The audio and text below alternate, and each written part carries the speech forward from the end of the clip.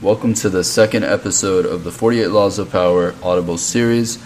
This episode is sponsored by Audible, and you can get the audiobook for 48 Laws of Power for absolutely free by going to audibletrial.com/flex or hitting the link in the description. Now, law number 2 is never put too much trust in friends. Learn how to use enemies. One of my personal favorite laws in the book, and I'll share some of my experiences and my perspective, but I want to quickly paraphrase. I'm just going to read what the opening statements are. Be wary of friends. They will betray you more quickly, for they are easily aroused to envy. They also become spoiled and tyrannical. But hire a former enemy, and he will be more loyal than a friend, because he has more to prove. In fact, you have more to fear from friends than enemies. If you have no enemies, find a way to make them. It is interesting. Be wary of friends. They will betray you more quickly, for they are easily aroused to envy. Now, the envy thing, I think I've made plenty of episodes on this. I've talked about this many times. Your friends becoming envious and people around you becoming envious. It's human nature, but the negative aspect of envy comes from when you don't want someone to have what they have. So the majority of people feel envy in a way that they want to have something that the other person has. But the negative aspect is you not wanting the person to have what they have. And again, that goes back to the hierarchy thing, because if someone has something that you want, they're considered above you in the hierarchy in your metric system, and then you don't want them to have what they have so that you can equalize the playing field. You can be treated as an equal. You don't feel inferior to them. So moving on, one of the examples cited in the chapter is about Michael from the Byzantine Empire, Michael III. Michael was young and inexperienced. When he needed to elect a chief counselor, he chose his close friend over his uncle, who was more qualified for the job. So, quick story of how Michael met the close friend that he elected. They met a few years ago at the stables where Basilius saved Michael's life from a wild horse. So Michael felt indebted. He rewarded him with gifts, favors, money. Over time, they became friends, and Basilius rose from a crude peasant to a cultured and sophisticated courtier. So right there, the association with Michael helped Basilius rise up the ranks, become cultured, make connections, and that's something super important to factor in when you make friends and you're in a position where you have a lot of connections. I know I've definitely had to experience this recently, doing the podcast, meeting a lot of people, having these connections, and knowing people that, maybe I haven't put on the gram or maybe I haven't publicized as much, but it's stuff like that. When you tell people around you or tell the close friends that you have, you can create a dynamic of envy in a way, but it also sparks the idea of how can I use this to my advantage? And that quickly turns into how can I keep this person close to me so that I can have that as a resource to use to my advantage. Now, I have nothing against the self-centered approach. I think as human beings, we all tend to be self-centered. But in this case, it becomes very visible, especially if you're a person that's observant and receptive to information. Things like that become very visible, and it clouds the relationship or the friendship that you had with that person, which is exactly what happened in Michael's case. So he elected Basilius as his chief counselor, and a few years down the line, Michael started running out of money.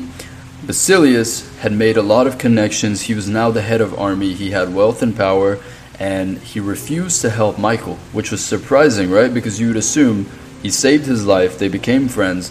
Michael helped Basilius get to a certain level in power, money, wealth, connections, etc. And then he refuses to help Michael.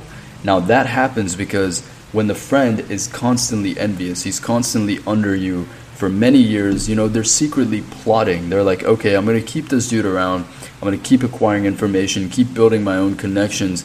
And once they reach a certain level of power, once they get a certain amount of money and they feel like they've had enough, and you do something, because it's a natural tendency when you subconsciously put yourself above someone because of what you have or how you look even, which is another conversation, you tend to treat them that way in a subconscious manner that may not be visible to you. They have patience in that regard, and they take years and years of envy and they fuel themselves, and once they get to a certain level, they quite literally cut your head off, which is what happened with Basilius and Michael. Basilius cut Michael's head off, took over the city, and rode a horse through the street with his head in the back. So that's one example in the book, and now I kind of want to provide my own perspective in terms of how to avoid that situation from occurring. In my opinion, I think having good observational skills is one of the ways to avoid this from occurring, and not really putting too much trust in people. And that's something, specific kinds of people struggle with. And I know I've been in that situation where you're kind of vulnerable. You may not have as many friends as you like. Maybe you're not popular. Maybe your confidence is low, whatever it may be. You don't want to put too much trust in people. You don't want to meet someone that gives you a little bit of attention, get emotionally attached because now you're getting happiness and now you're quote unquote feeling support from them. And then you start telling them your plans, you start giving them all the information, and that's kind of a subtle way to do things. I think a lot of us make the mistake by setting these hierarchies. When you have money and you have people around you, and you forget that they're around you because you have money. You think they're around you because they like you, and they convince you that they like you, and they convince you that they're around you because they like you and they want to be around you. But that's not the case. Oftentimes people are around you because they want something from you, or they want something that you have. And that's deep-rooted envy. Now, if you're an observational person and you have a heightened level of awareness in that regard, you're going to see certain actions, you're going to notice certain things, and those are going to put you off. I know I've certainly felt this with a lot of quote-unquote close friends that I thought I had. And, subtle actions, certain things that they did, certain things that they couldn't hold within themselves. Because keep in mind, everyone's human. No matter how good you are at acting, no matter how good you are at hiding your envy or your true intent, it does come out in subconscious ways. And that's why it comes back to the observational thing. If you're a person that's observational, you're going to notice those subtleties, and you're going to frame the narrative, and you're not going to put too much trust in them, and you're going to eventually disconnect and start to fade off. And once those people start to feel that you're disconnecting, you're pushing back a little bit, depending on the situation, they may ramp it up. They may try to convince you that they really care about you. They may even go as far as, doing something for you, or doing favors for you, providing money or funding one of your projects. It could be anything to keep you within that magnetic pole, keep you within that magnetic range rather, so that they could use you in the future, so that they could benefit off of you, and they could capitalize off of you. And once they do, once that point occurs, which again, I have felt to a certain extent, and once people feel like they've had enough, they felt inferior for many years and they feel prepared to attack you, they're going to come out of nowhere and you're not going to anticipate it, which is exactly what happened. You might find yourself in a situation where you need their help for once, and they take advantage of that. So essentially, Law 2 is never put too much trust in friends. Now, the second part of this is learn how to use enemies. Now, a couple of takeaways the author Robert Greene offers in this chapter are keeping friends for friendship, but working with the skilled and competent, meaning, you want to have friends that are for friendship. You don't want to mix friendship and business, and we've heard this many times before. Hiring a friend is often not the move. It seems like a fun idea, especially if you're close friends and you have good memories, good times together, but that's something to consider as well. We tend to say things that make other people feel happy because we don't want to create a negative dynamic. We don't want to make someone upset. We don't want to create unnecessary conflict. And so everyone's nice to each other. They say nice things. And so because you don't truly know your friends in that regard. If someone says things around you, or they act a certain way around you just so they're accepted by you, just so you like them, and just so they're pleasant to be around, that's perfectly fine for friendship. But if you want to hire them, or if you want to go into business with them, that's where the problem lies, because now you're basing their personality off of how they project themselves to be in front of you.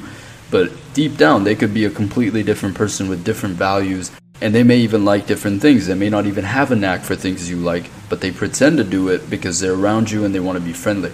And that's something to consider, and it's beautifully highlighted in the book 48 Laws of Power. Again, you can get it for absolutely free by hitting the link in the description. Now, hiring someone, especially hiring a friend for a job or a task, knowing that you could find someone better, but you still chose your friend, makes them feel resentful. Now, I would have never thought that, before I read the book and I read the example. I would have assumed, hiring a friend would make them happy that, hey man, you're getting me an opportunity. But as a human being, put myself in that situation. If a friend of mine hires me, I will feel inferior in a way because I'm being hired. That means you're doing me a favor because we're friends. And so I do see that point now. It builds resentment. And again, later on, that resentment and that envy comes out.